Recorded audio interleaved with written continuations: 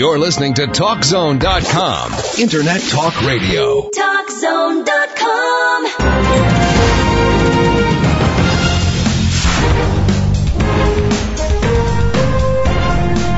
Hello, world. This is Your Competitive Advantage, and my name is Tom Tubergen. I'm your host for today's show. I've long been interested in the relationship of leadership and the impact that it has on the results that we produce or don't produce. More importantly, how does our leadership skill as a business owner or a manager impact the eventual outcome of our business venture? My suspicion is that the decisions we make or that we don't make as business owners and in leaders contributes far more to our business struggles than the economy, the employees, George Bush, or the new Walmart store down the road that we typically blame for our problems. As competitive as we can be when we're playing a round of golf or watching sports on television, why do we take such a passive approach towards managing and running our business? Why is it so difficult for us business owners to step back and assess our own leadership? Why are we so focused on surviving this week and meeting Friday's payroll, but we don't pay any attention to where we want to be a year from now? So those are some of the questions that I've had on my mind today, and I've invited Ken Pasch to visit and try to help us understand what steps are required for us as owners and leaders to not only survive, but to refine our own personal competitive edge in the business world. 20 years in the United States Air Force gave Ken a lot of opportunities to earn his leadership wings. While on duty in Asia, Ken was exposed to a fascinating concept that the people in Japan call ki, a connection between all humans. Ken is so convinced in the relationship between ki, which is spelled K-I, between ki and leadership that he established key visions to help people and organizations unlock their potential, achieve their goals, and enjoy the journey through life. Ken is currently an instructor at the Smeal College of Business at Penn State University. So Ken, welcome to our show this morning, and we're looking forward to talking to you about some of these issues of leadership. You know, one of the things that I was wondering about is when people are so competitive in so many different areas of their life, and I'm thinking just like Saturday and Sunday, you know, just being really competitive with your favorite football team or baseball team. Sure. You know, why do so many managers and business owners do nothing more than focus on survival when it comes to running their business?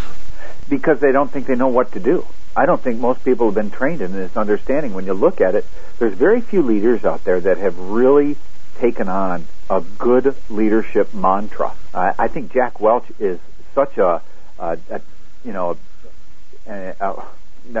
old brain is working here today. There aren't very many of Jack Welches around. And, you know, I mean, when you look at what he did in his visionary process and when he went through different things and how he brought GE to where it was and how he was a great successor to the guy before him and how Jeff Immelt has been a great successor to Jack Welch, you know, you get these homegrown talent kind of guys that grew up watching others and figured out, hey, you know what we need to do? We need to do this. And too many people are so focused on their task list, they have no understanding of what they really need to be doing. And it's one of the things we do in one of the seminars, a little deeper than we'll get to in Vegas and some other places. But we talk to people about their orientation. And their orientation is wrong. Their orientation is on time management, as though they can actually manage their time. You can't. You can be effective with the time you have, but, you know, 24 hours is 24 hours, and there's nothing you can do to stretch that or make that better, but you can deal with it more efficiently.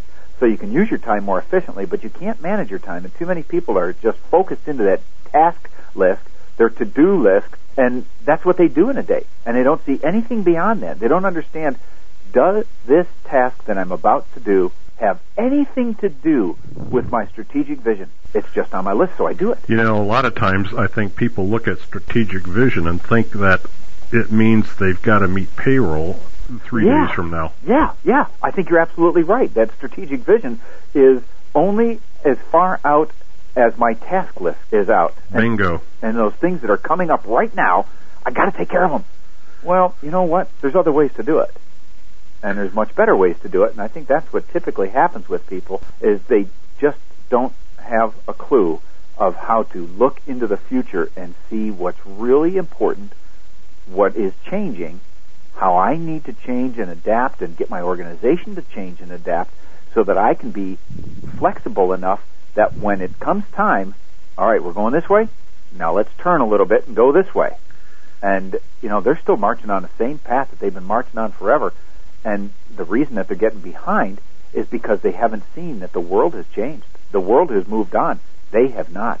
And so they're so focused on just trying to catch up with the world, and they'll never make it.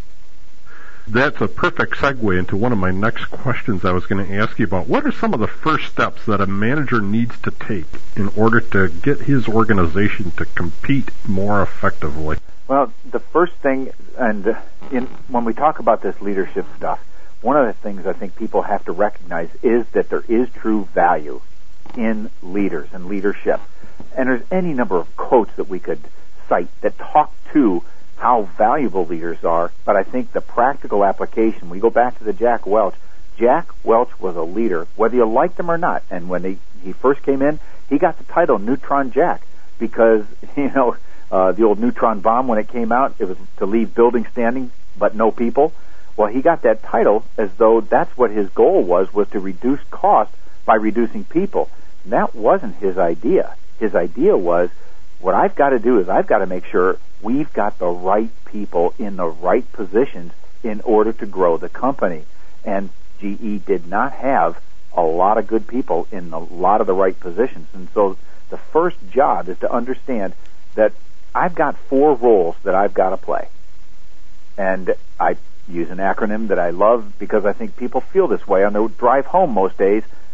You feel slammed sometimes when you're on that drive home, and a lot of people do feel slammed, and they were the day that they were appointed boss. And I don't think people realize they've got 4 primary roles they've got to play. They've got to play supervisor, they've got to play leader, they've got to play administrator, and they've got to play manager. So let's talk a little bit more about the specific components of your acronym SLAM. Okay, because it does fit. I mean, we haven't answered your other question yet, so I want to make sure we go back because we do have to answer that question. Absolutely. But these pieces do fit in this process because I don't think most people realize that regardless of their position, whether they're Jack Welch at the top of GE, how many hundreds of thousands of people does GE employ, or you're the shift person on at McDonald's for the evening rush hour. It doesn't matter. You likely have 4 roles that you've got to play. And the first role we talked about is just the supervisor. I'm going to have some people, direct reports, people like to call them, that the organization is going to tell me, okay, Ken, I expect you to tell the organization and the person how well that person is performing their duties. And when they're not meeting those duties, it is your job to help them understand what they need to do to improve so that they continue their employment with us. And it's not your job to be their friend. Oh, we could talk about parents. We could talk about teachers. We could talk about business people. All of them have to realize, yeah, I like being liked. I'm a human being. I want others to think I'm an okay guy. But that's not my primary role when I'm given a position of authority, whether that's a parent, a teacher, or in an organization. And I'm not there to be their friend. Now, if I can do the job and have people say, he's really not a bad guy, that's great. But that he's not a bad guy is secondary to getting the job done. And sometimes, tough love is a requirement. I've got to just make sure people understand I'm not doing them any favors by not helping them grow. Because if I don't point out their weaknesses, I don't point out those things that they're not performing to standard, then I'm just failing them in their ability to get the best out of life. And so, and you're limiting your organization's capabilities or output based on their weaknesses. That's right. We pay all this money. When we look at most organizations' biggest cost is in their people. Whether that be regular pay or overtime or benefits or training or you name it, and then we don't get the best out of them, that doesn't make any sense to me. Well, I think it goes back to this issue of we want to be their friend as well as their boss, and you can be one or you can be the other, but usually not both. Well, I actually have you heard of Douglas McGregor? Yes.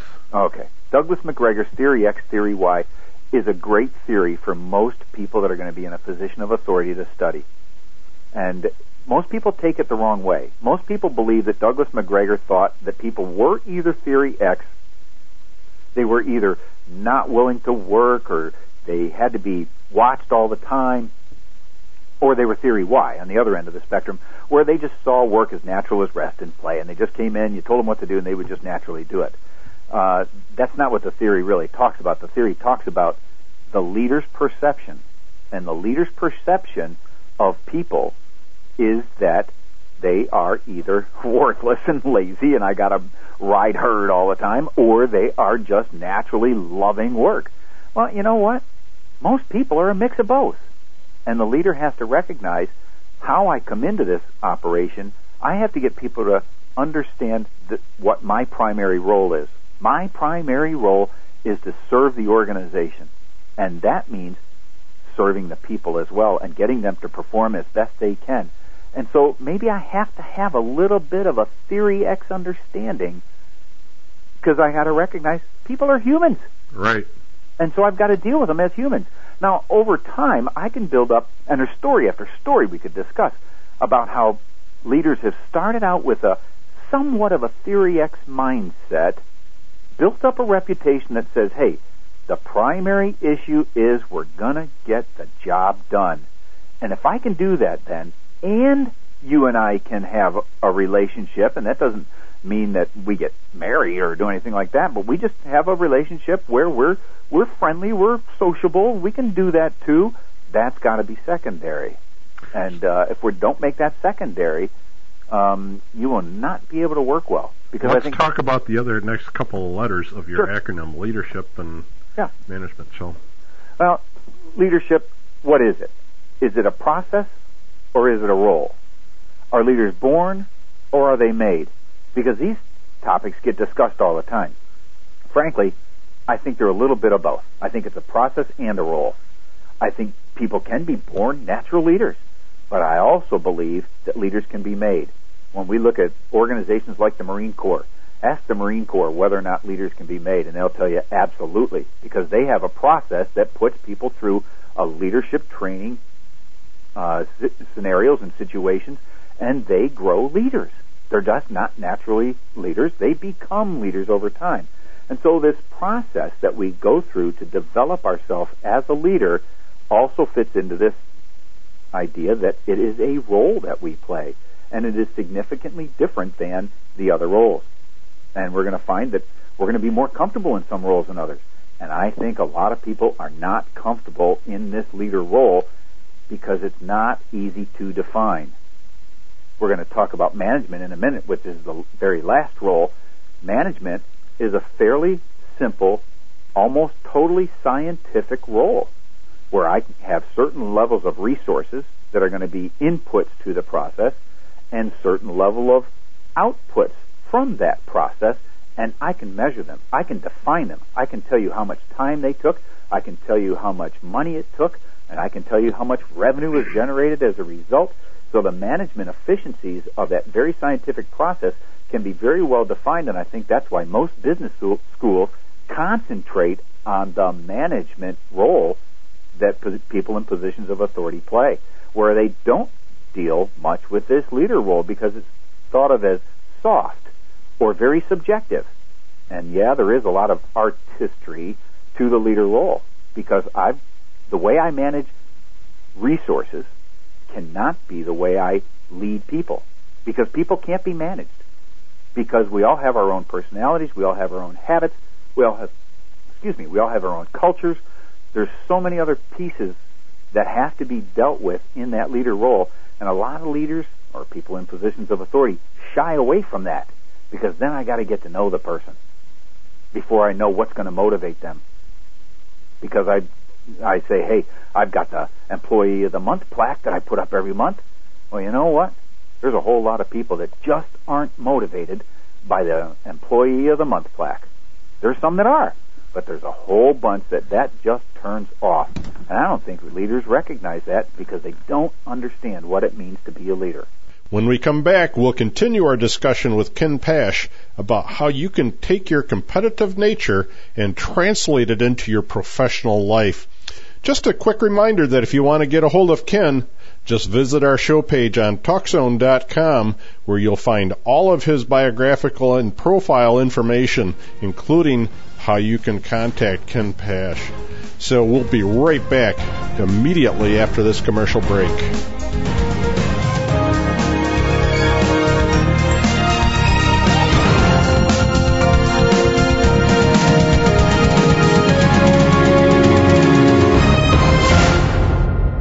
Now is the time of year to begin planning your outdoor expeditions for the coming summer season. While you're at it, don't forget to visit www.topsportsupplies.com. Whether you're planning an expedition in a wilderness area or an adventure to a remote corner of your backyard, Top Sport Supplies has over 19,000 tents, backpacks, apparel, binoculars, hunting equipment, camping, and outdoor gear in stock. Best of all, you can shop from the comfort and the convenience of your home or desk. TopSportSupplies.com. It's your adventure. Do you feel like your business is running you right into the ground? Do you always seem to have more questions than answers?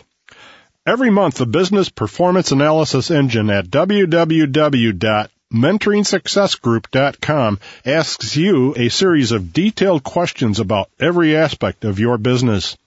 Your answers are carefully calculated and compared against your competitors, and you get a confidential diagnostic report that shows you where your strengths are. Specific weaknesses and business issues are prioritized for you to focus on during the following month. We compare your performance to your peers and your competitors from around the world. And now, exclusively for our listening audience, you can get half off of our regular monthly subscription rate. Simply use the code RADIO when you sign up, and we'll take half off of the monthly subscription rate. www.mentoringsuccessgroup.com.